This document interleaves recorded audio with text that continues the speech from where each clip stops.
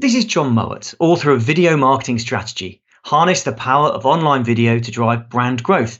And you are listening to the Marketing Book Podcast. Welcome to the Marketing Book Podcast, helping you keep up with the smartest thinking in the quickly changing field of modern marketing.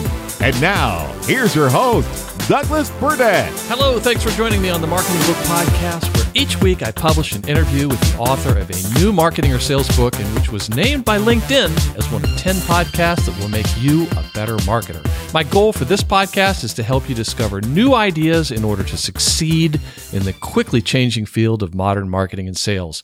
Don't worry about taking notes. You can find links to everything linkable in this episode's show notes at marketingbookpodcast.com. And since you're a listener to the Marketing Book Podcast, if I can recommend a specific marketing or sales book or some other helpful resource that I know of for whatever situation you find yourself in, feel free to connect with me on LinkedIn where we can chat, and I'll try to point you in the right direction.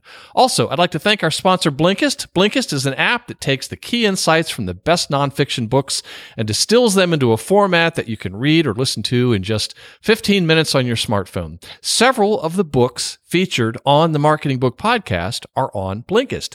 Right now, Blinkist has a special offer for Marketing Book Podcast listeners where you can sign up for free at Blinkist.com/marketingbookpodcast. Blinkist is spelled Blinkist. And if you opt for the paid version, you'll get an additional 20% off, but only if you go to Blinkist.com/marketingbookpodcast or just click on the link at marketingbookpodcast.com. And now, on with the show. Today, we welcome John Mowat to the Marketing Book Podcast to talk about his book, Video Marketing Strategy: Harness the Power of Online Video to Drive Brand Growth, published by Kogan Page.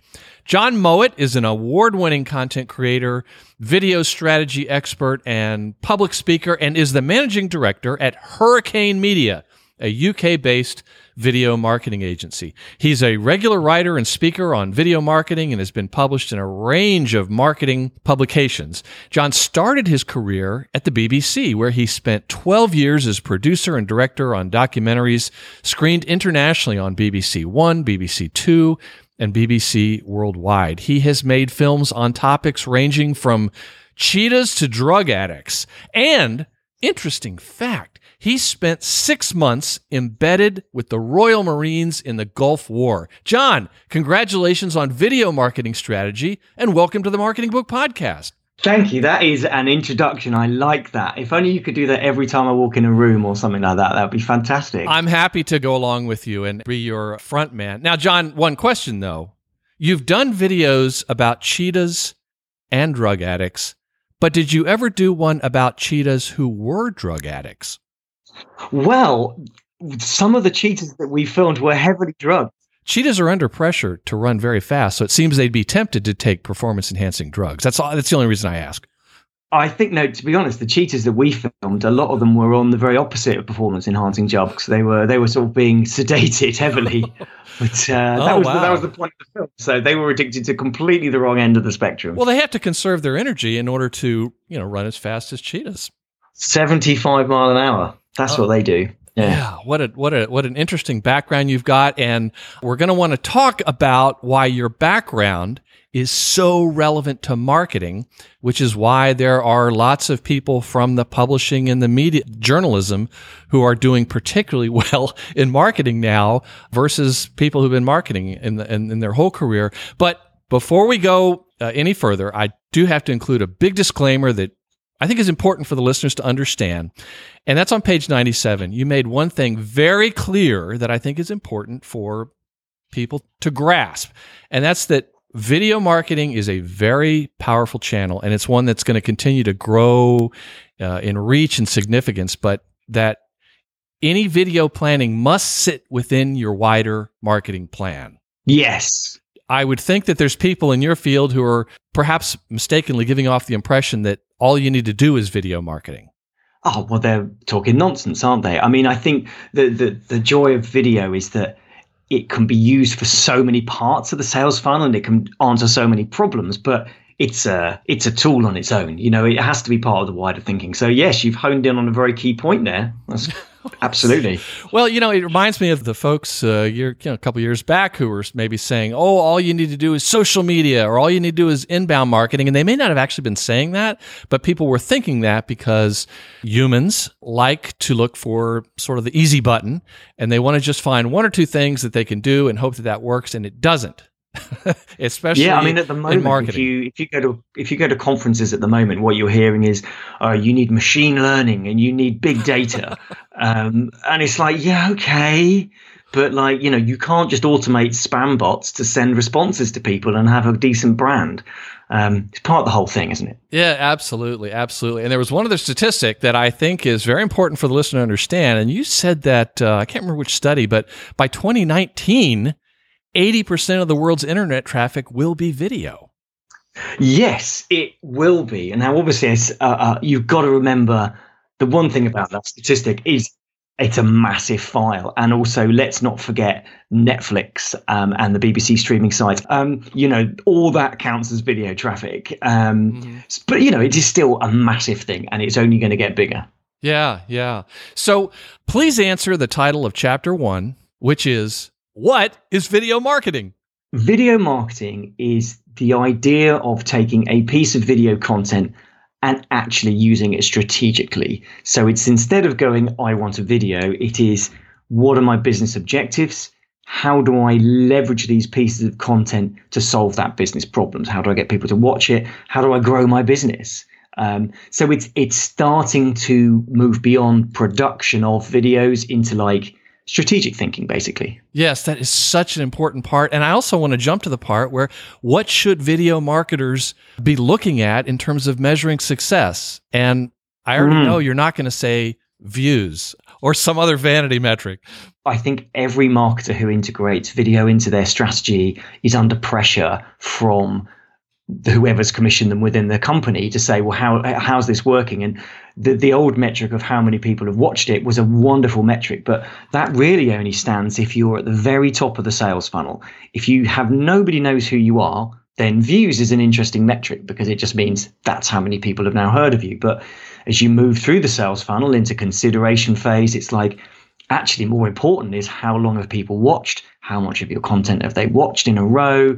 And what have they done afterwards? Have they shared it? And down the bottom of the sales funnel, it's like, did they click through to the buy page?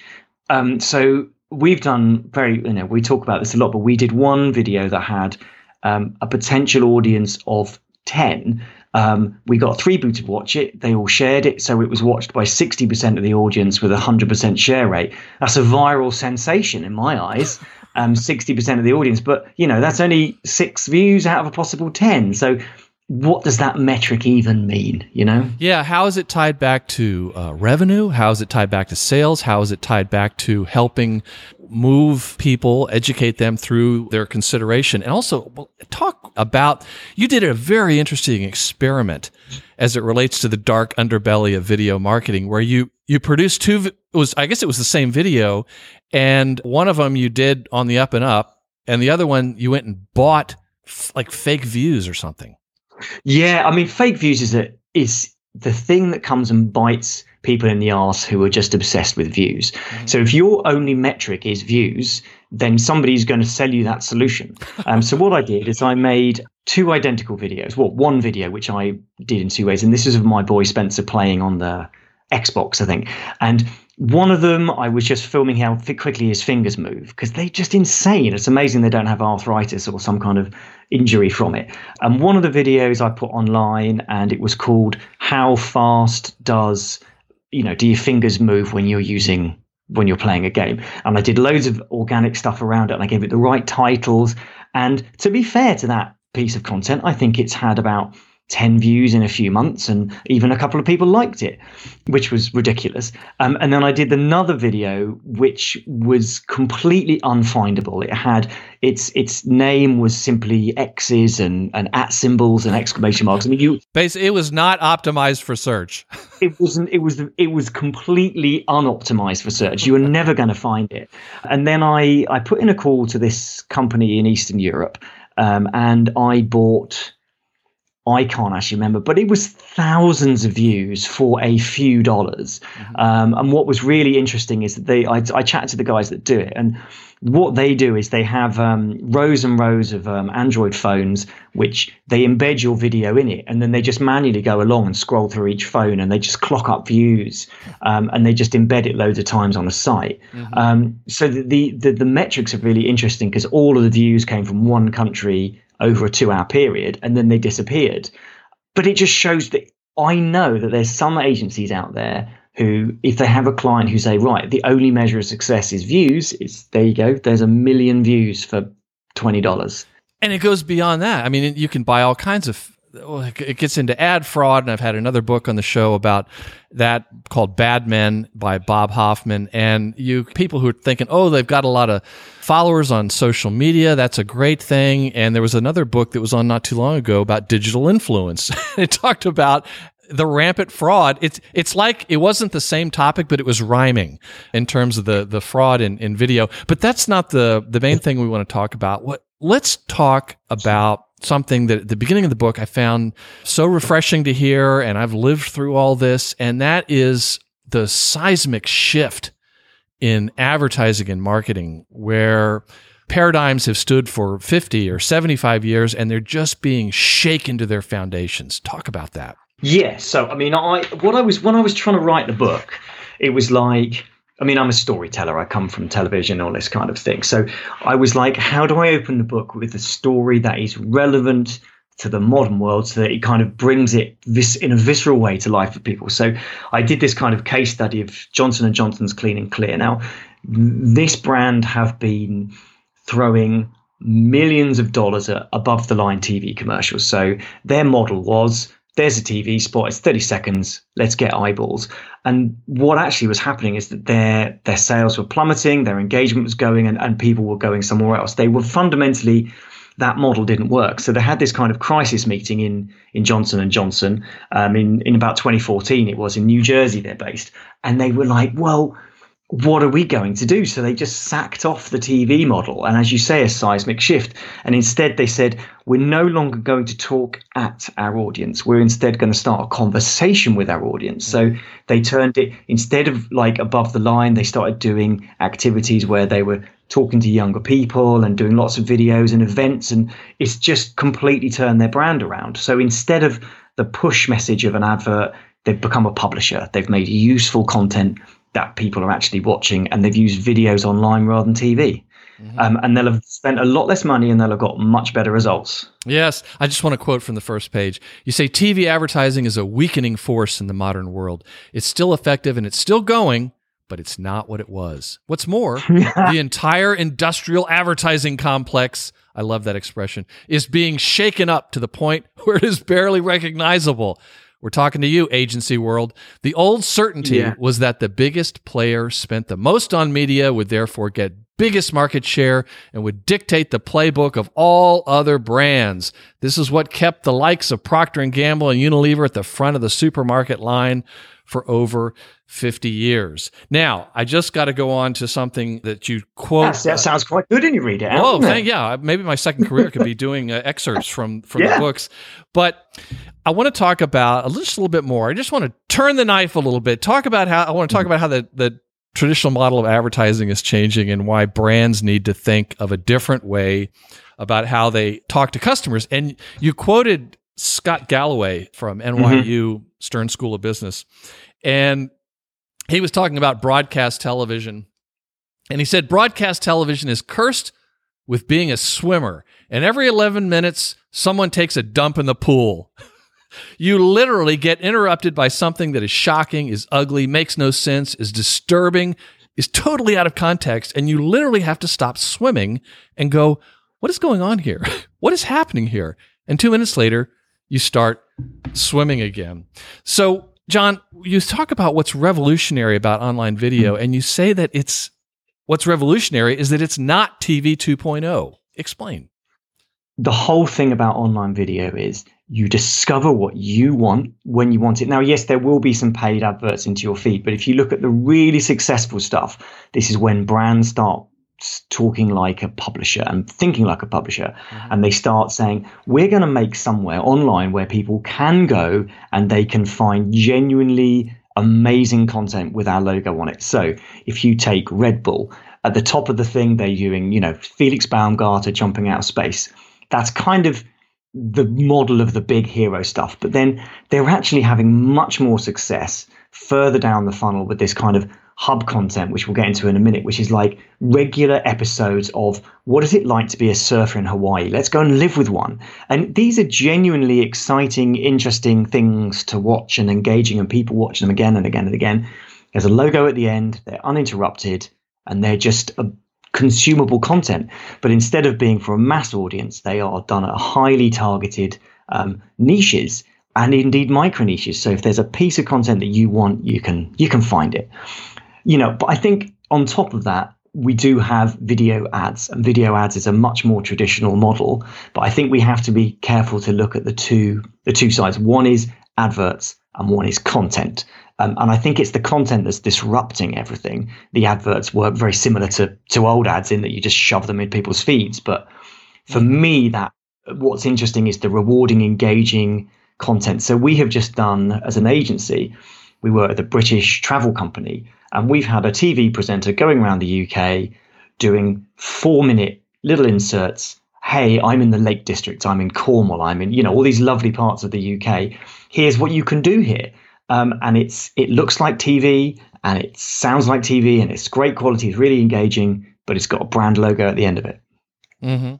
So changing gears just a bit, explain what you mean when you and Mark Zuckerberg say that we're entering a video-first world. What is this video-first world that people need to understand about? If you look at all of the major social channels, LinkedIn even is doing it, even the Eastern European ones, the Chinese ones, they are prioritizing video in their feeds, which means that videos are getting prioritized above written content or above images. So when the social channels go video first, that means that's what they're pushing first. But equally, when people want a solution to something, so for example, if your oven breaks tonight and a little bit snaps off and you want to know how to fix the oven or make it hot or whatever, you're more than likely to Google it. And then it will drive you straight to a how to fix your cooker or your oven on YouTube. So people are answering what they're looking to do with videos first. And that's it. It's the first place that people are going to for those solutions. And because it's the first place people are going, that's why it's being prioritized by the social networks and the social channels. So, you need your brand to be in that space. Mm-hmm. And they know that people like the videos. That's why they're doing it. So that's good. I've got a video that I show in presentations, and it is titled How to Bake Pancakes. And it has got 4.5 million organic views simply because it answers that very simple question. So it's like it's an incredibly powerful way of driving brand awareness. You just make the right video with the right title, and you can solve a lot of problems. Yes, and I should add that when you write a book about video marketing, there's a website that you have set up, which we'll include in the show notes. It's video-marketingstrategy.com, and you include links to every single video in the book where you're illustrating, basically, you're showing people what you're talking about, and we're going to include that. But I want to move on. And John, when I read a marketing book and it spends a lot of time talking about the human brain, I know I've got a good marketing book. It's one of my favorite topics. In fact, Mr. Mowat, this is actually a great content marketing book. You've snuck in a content marketing book into a book that just says video marketing strategy on the front. Yeah. So let's talk about why video is good at changing behavior. And let's talk about how the human mind reacts to things via the two systems of thinking popularized by Nobel Prize winner Daniel Kahneman in his bestseller, Thinking Fast and Slow, a book that has been mentioned several times on this podcast. And I have written to and invited Dr. Kahneman on. If anyone knows him out there in the listening audience, please put in a good word for the Marketing Book Podcast. But if you could explain the two systems and why it's so applicable to video marketing. Well, yes. I mean, firstly, you need to get him on. He's the godfather of contemporary thinking, really, in terms of it. So I think if we take a step back and we just look at how the brain works, and this isn't a sort of an actual literal physiological sort of description of how your mind works, but we make about 10,000 decisions a day about food. If you're just thinking, am I going to put this in my mouth now? Am I going to eat that? Am I not going to eat that? There is simply too many decisions every day for us to consciously be processing them. So, for example, when you leave the house, if you had to apply the same amount of thinking to that as you do if you were buying a mortgage, we would never get anything done. Simply making decisions takes effort, and we haven't got that much brain power to be making really big conscious decisions. So your brain has developed ways of making decisions in a sort of very quick, shorthand, subconscious, low energy kind of way. And these are the decisions like you step out in front of a car and then you see a car coming and you step back. You don't consciously think about that. If you meet somebody and you don't like them, you don't necessarily consciously think you don't like them, but there's some immediate reaction. And the way we think about that is system one. And we call that system one because it's the baseline thinking. It happens subconsciously. It doesn't take much energy, but it's what keeps you alive, it's what keeps you safe, and it's the day-to-day stuff. Mm-hmm. Now, system two is the more conscious decision. It's much more frontal lobe. It's much more sort of cortex-y. It's conscious thinking. And this would be you're driving along. Well, for example, we've all driven along the road and got somewhere and not really remember driving there. And that's because your system one has taken over and you've shut down a bit. And, you're aware of what's going on, but you're doing it on a low energy. When you get to your destination and you have to park your car between a BMW and a Mercedes, suddenly you're like, okay, I need to pay attention, and you start consciously thinking about stuff. Mm-hmm. So that's your system two. It's like conscious decision making. The exciting thing for marketers is if you convince somebody's system one that they, on a deep level, like you emotionally, you don't need to have a sensible conversation with them. So when you do have a sensible conversation with them, as in about features and benefits, they might actually rationally think about it and decide they don't like it, which is not something you need. So if you can talk emotionally to people, to their system one, and just get them to have a gut reaction to your brand, it's a much more powerful thing. And this is why video is so good for it, because if you connect emotionally with someone, you talk to that system one part of the brain, they can actually consciously decide they like your product before they even know why. As an example of how these things work, if you are looking to buy a new house and you look around your city and you find 3 or 4 houses and you get a spreadsheet and you're just like, oh, well, this one's got these benefits and this is near to the kids' school and this one's near work. But then you go into one house that's a bit further out, but you love it. There's just some emotional thing. That is your house. That is your system one thing. I just have to live here. Then you go back to your spreadsheet and you'll find that actually you can quite easily convince yourself that all these values that you were judging it, oh, well, I'll give that a higher value because actually this, once you convince someone on an emotional level, they'll make the logic fit because they just want it.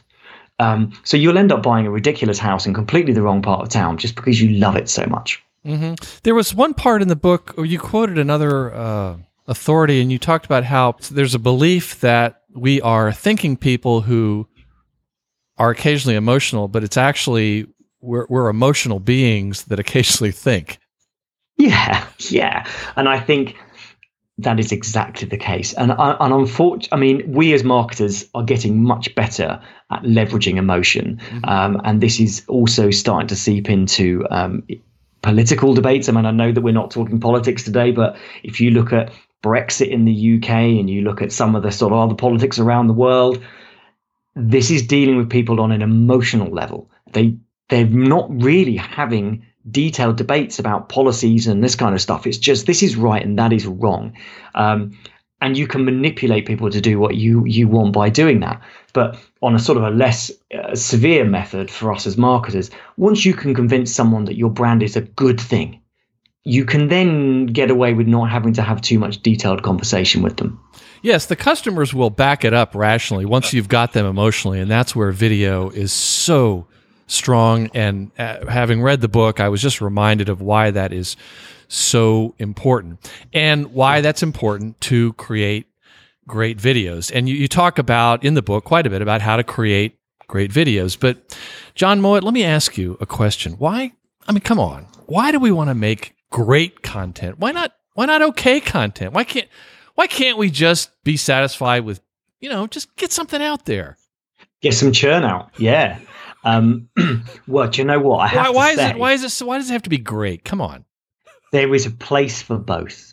And I think when you start moving beyond judging content on its own into a more strategic sort of year-long output for a brand, I think we can talk about how you can get away with weaker content. But I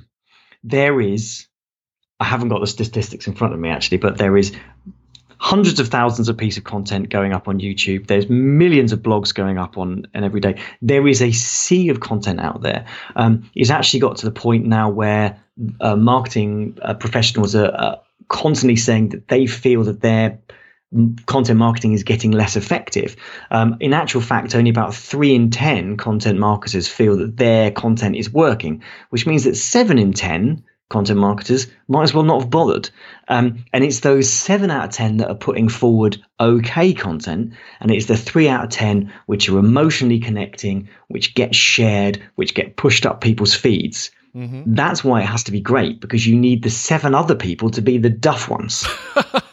Right. I've also heard this described by Mark Schaefer as it's content shock. And the thing I like, or that I've heard about from Eric Schmidt from Google, they talks about if you take all the content that was ever produced from the beginning of recorded history up to the year 2003, mm-hmm. that amount is now being produced every 2 days. So yet another reason why it really needs to be good. And there's many other things you need to do to activate it. And we're going to talk about that in a minute. But first, let's help listeners frame it out. You talk about 4 categories of content that can be used all across the sales funnel all year. And I'd like you to touch on each one. And it's hero, hub, help, and action.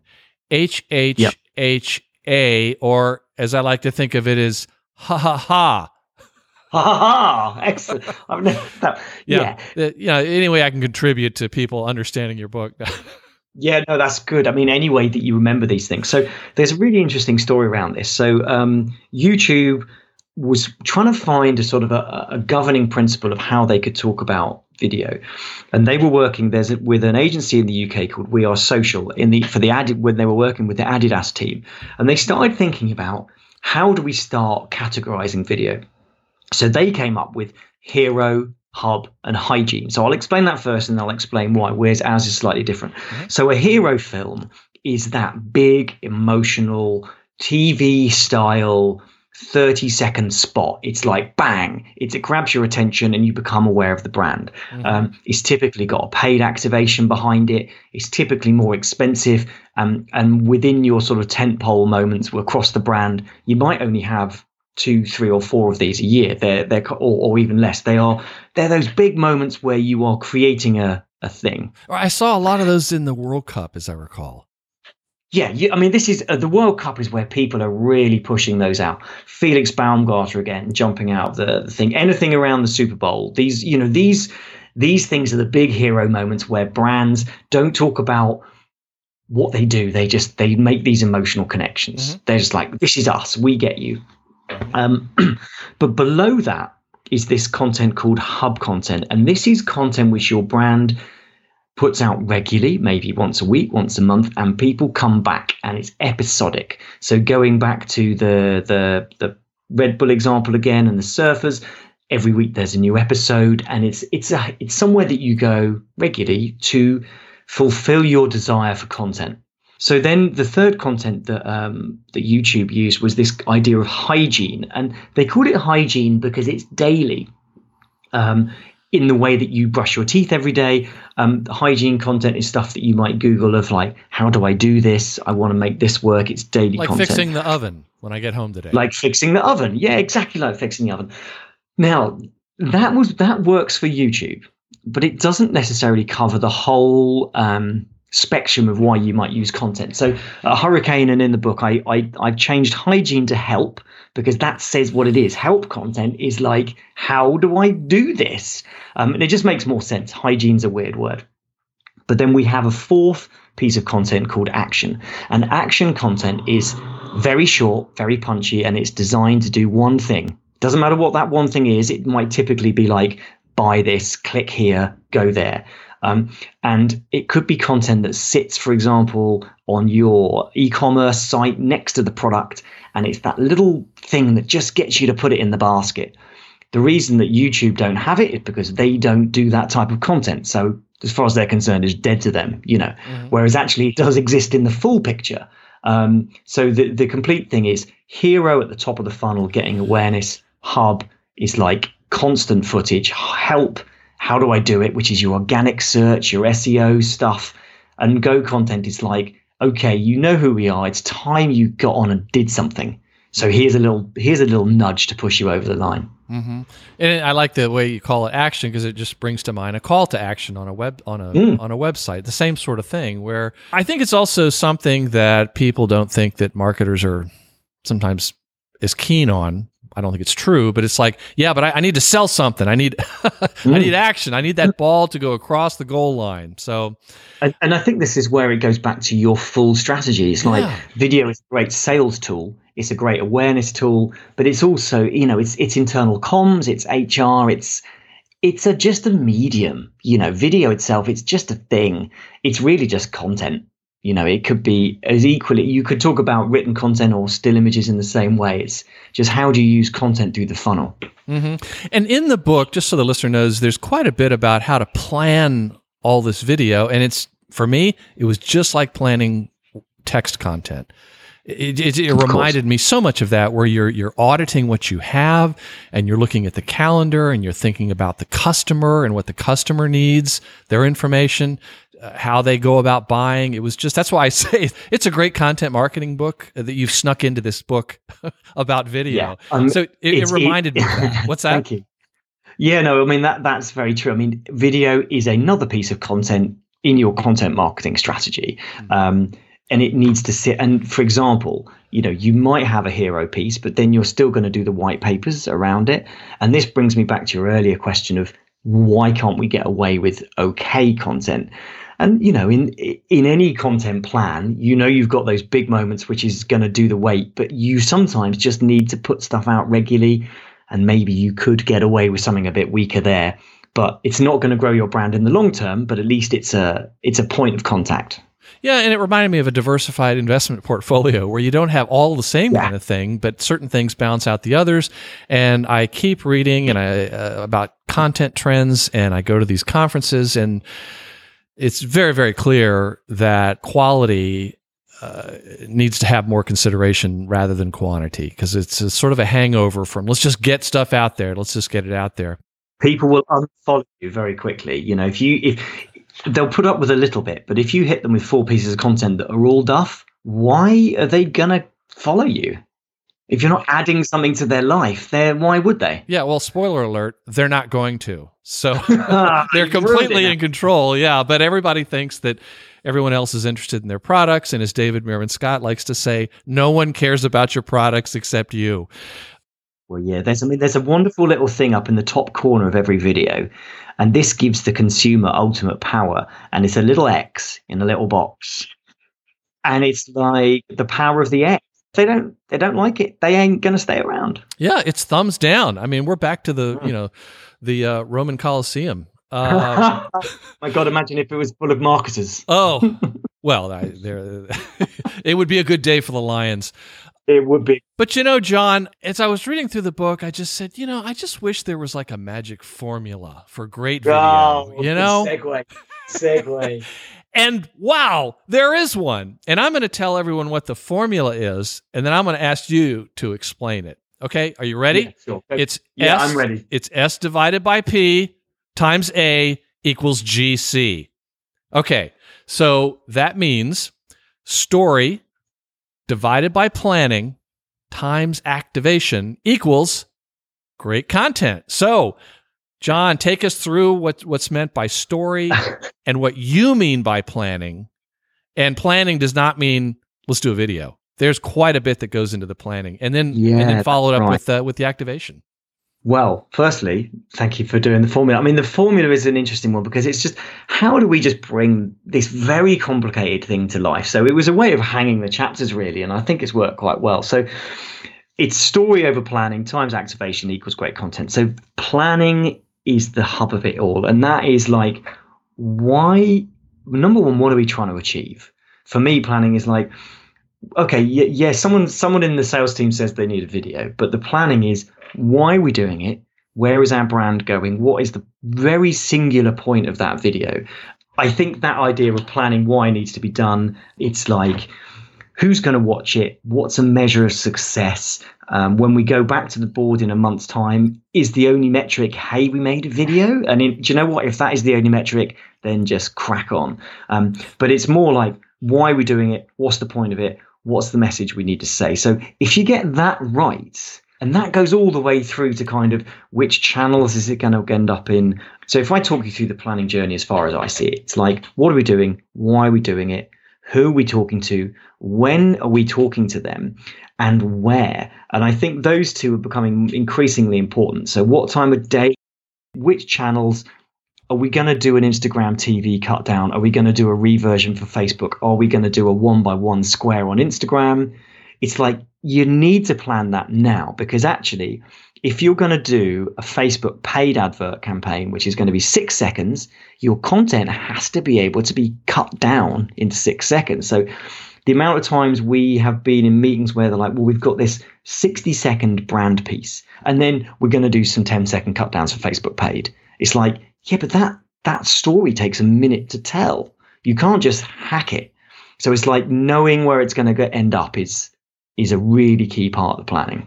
So you've got to really think about why you're doing it. Otherwise, you're just going to waste your money. And then on top of that, story. Now, story is the number one way that human beings communicate. We've told stories for hundreds of thousands of years based, we sit around campfires and we communicate. We used to sit around campfires. Don't go and eat those berries because they'll poison. Go and hunt over here. That's where the best hunting is. We've always communicated with stories. And when you tell a story, your body fills with loads of sort of different chemicals, dopamine and endorphins. And, it's how we communicate.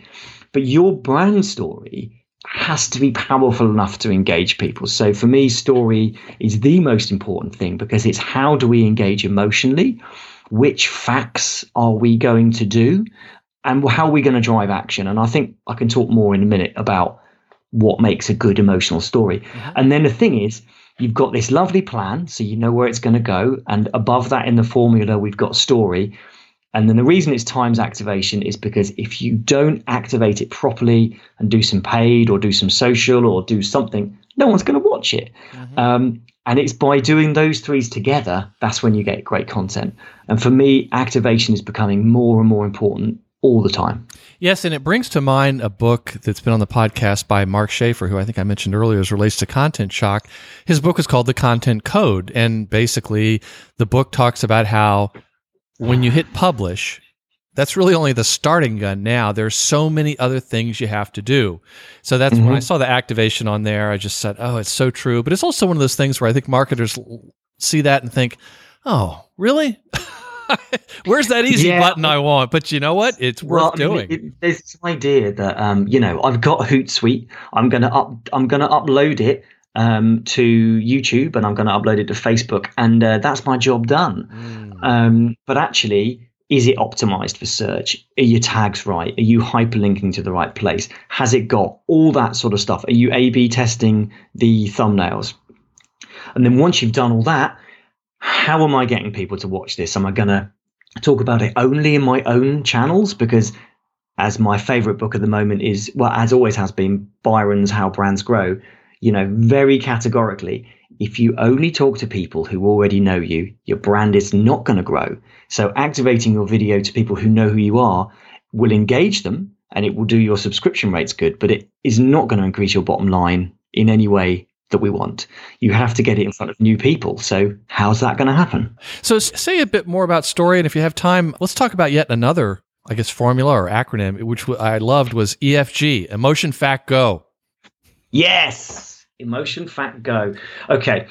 This emotion, fact, go is a little technique that we use to structure typically corporate films and brand films, in that if you have a short film, you need to have something at the beginning that is an emotional driver in order to engage people. And everybody says, well, often some brands obviously have emotional drivers. So we work with people like UNICEF and cancer research, and yes, you can see an emotion. But equally, we work with B2B companies who you say, oh, we haven't got an emotional reason to use us. Well, actually, do you make people's lives easier? Do you save them money so they can work less, so they can see their kids more? You know, there's always a reason that people should connect emotionally with what you do. When you've done that, you can move into the middle part of the film, which is fact. And you want to tell as few facts as you can to get the job done. Typically, we'll sit in a marketing meeting and with the board, and everybody wants their fact in it. Oh, well, it does this and it does this. The way we do this is we get a little post-it note, loads of post-it notes. We get everybody's facts that they want, and we put them all on the board. And then one by one, we go through and we challenge it. Is this the reason that people are going to use this? And then you end up with 3 post-its, and you use those 3 facts, bang, bang, bang. And that's the fact bit done. That was brilliant in the book, and you even had pictures of the boards with them on there. And we're going to be stealing some of these techniques. But before we go on to the leave facts, explain what the so what test is. I love it. Yeah. The so what test it's literally that. So somebody will say, oh, well, it's 15% faster. It's 15% faster, you know, and I hold up the post-it and I go, so what? And they say, and then I point at the emotional reason. I said, the reason they want to use your product is because they can go home early and see their kids.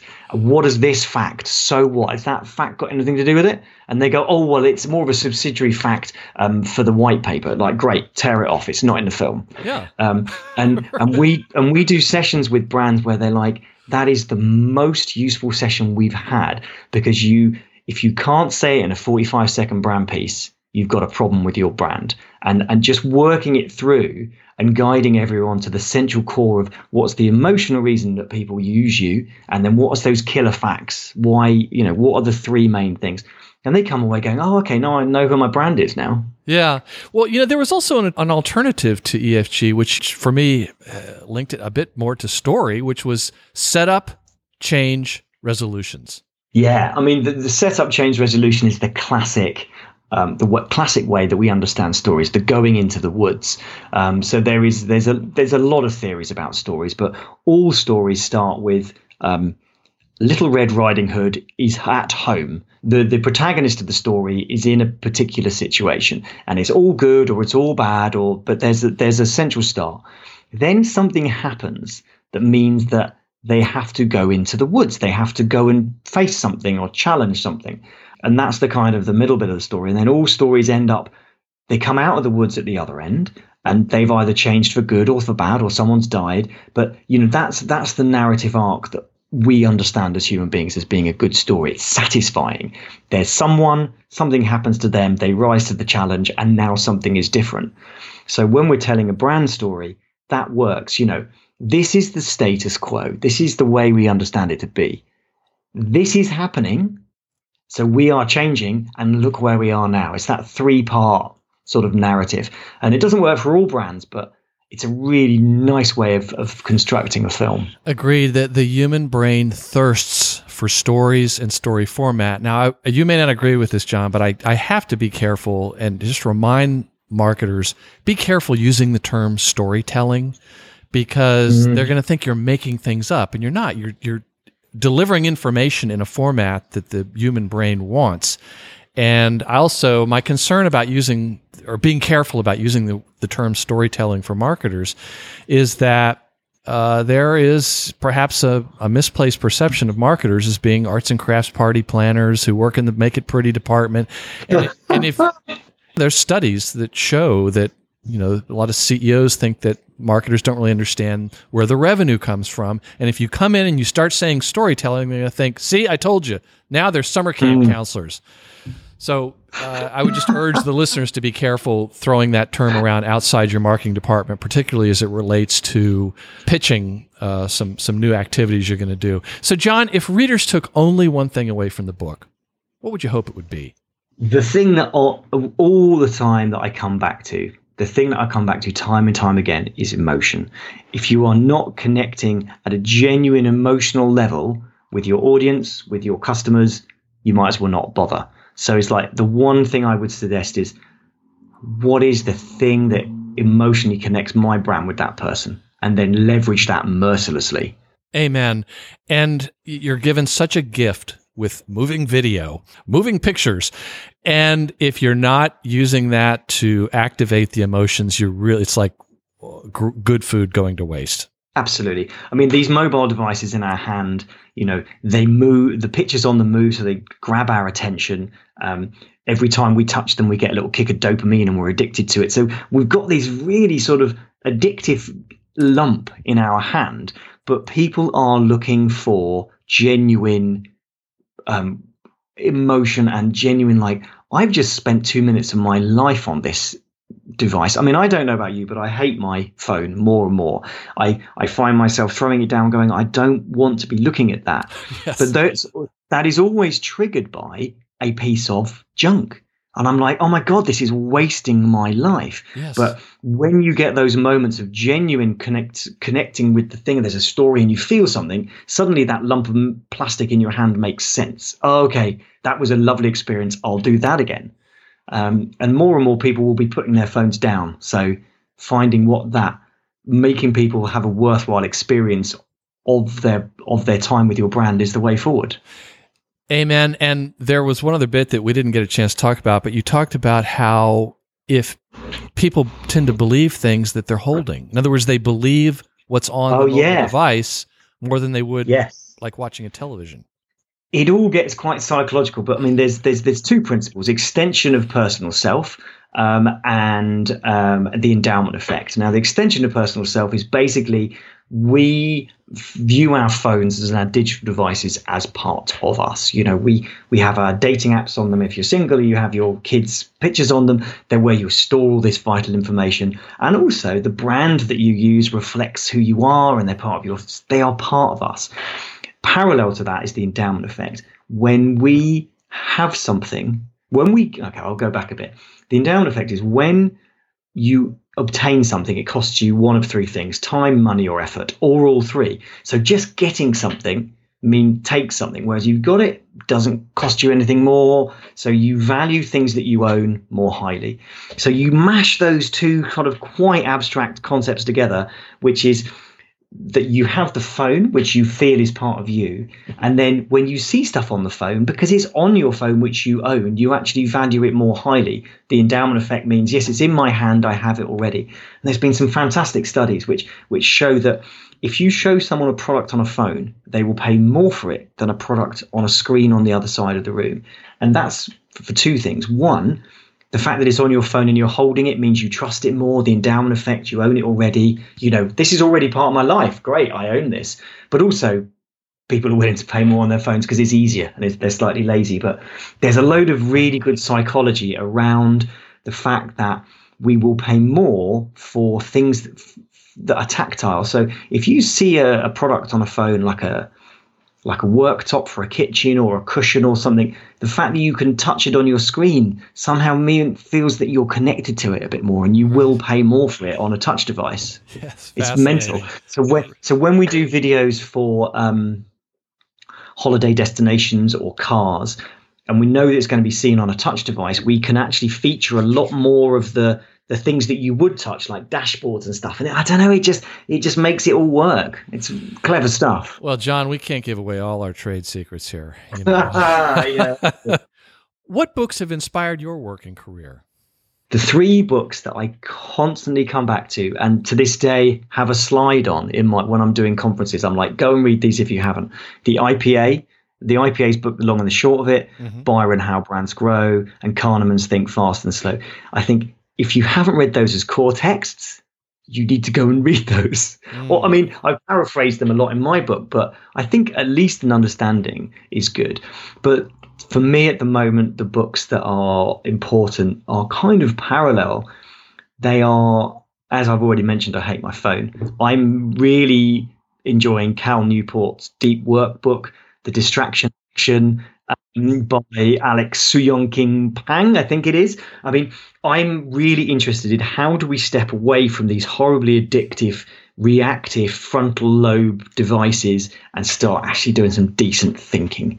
And that's, what we as a company are trying to do. So for me, it's like parallel to the work. But if you can't get away and think properly, how are we going to drive brands forward? That's so true. And I found that removing social media apps from my phone is a big help. It's hard for people to do that. All of that. I mean, mine's now black and white. I've put it in mono, so it's less distracting. I turn it off at specific times. We have a deep thought room in the office where there's no devices, no phones, no nothing. Oh, terrific. It's like, how do you get a space where you can just think, basically? Yeah. So that's kind of what's driving me at the moment. We'll include links to all of those books at your episode's show notes at marketingbookpodcast.com. So, John, how best can listeners learn more about you and your book? You can go to video-marketingstrategy.com, and that is the book that accompanies. That's the website that accompanies the book, and that's where all the sort of accompanying videos are. And you can click a link there, and I'll get it. You can go to my brand website, which is hurricanemedia.co.uk, which is very much about the agency and what we do. And the sort of the classic Google my name and I'm all over the place. There you go. Yeah, it's Mowat and first name is Jon. And we'll include links to your sites, your LinkedIn profile, your Twitter handle, and all of that at this episode's show notes at marketingbookpodcast.com, which I mentioned. And for the listener, if you are not driving and you're listening on your smartphone and you have subscribed to the Marketing Book Podcast on your podcast player of choice, like Apple Podcasts, for instance, all these links can be found by going into this episode on your podcast player and clicking on the show notes link, at which point you can find John and tweet at him and link with him on LinkedIn. So the name of the book is Video Marketing Strategy, Harness the Power of Online Video to Drive Brand Growth. The author is John Mowat. John, thank you very much for coming on the Marketing Book Podcast. Thank you. It was really enjoyable. Thank you for having me. And that closes the book on episode 206 of the Marketing Book Podcast. For more, check out this episode's show notes at marketingbookpodcast.com. And if I can recommend a specific marketing or sales book or other helpful resource for whatever situation you find yourself in, feel free to connect with me on LinkedIn where we can chat, and I'll try to point you in the right direction. My name again is Douglas Burdett. Special thanks to our sponsor, Blinkist. To support the Marketing Book Podcast and start your free Blinkist trial or get 20% off your yearly plan, visit Blinkist.com/marketingbookpodcast or just click on the link at marketingbookpodcast.com. And please join us next time as we welcome Christophe Morin to the Marketing Book Podcast to talk about the book he has co-authored with Patrick Renvois, The Persuasion Code, How Neuromarketing Can Help You Persuade Anyone, Anywhere, Anytime. Thanks again for listening to the Marketing Book Podcast. This episode was produced by Sean Armstrong.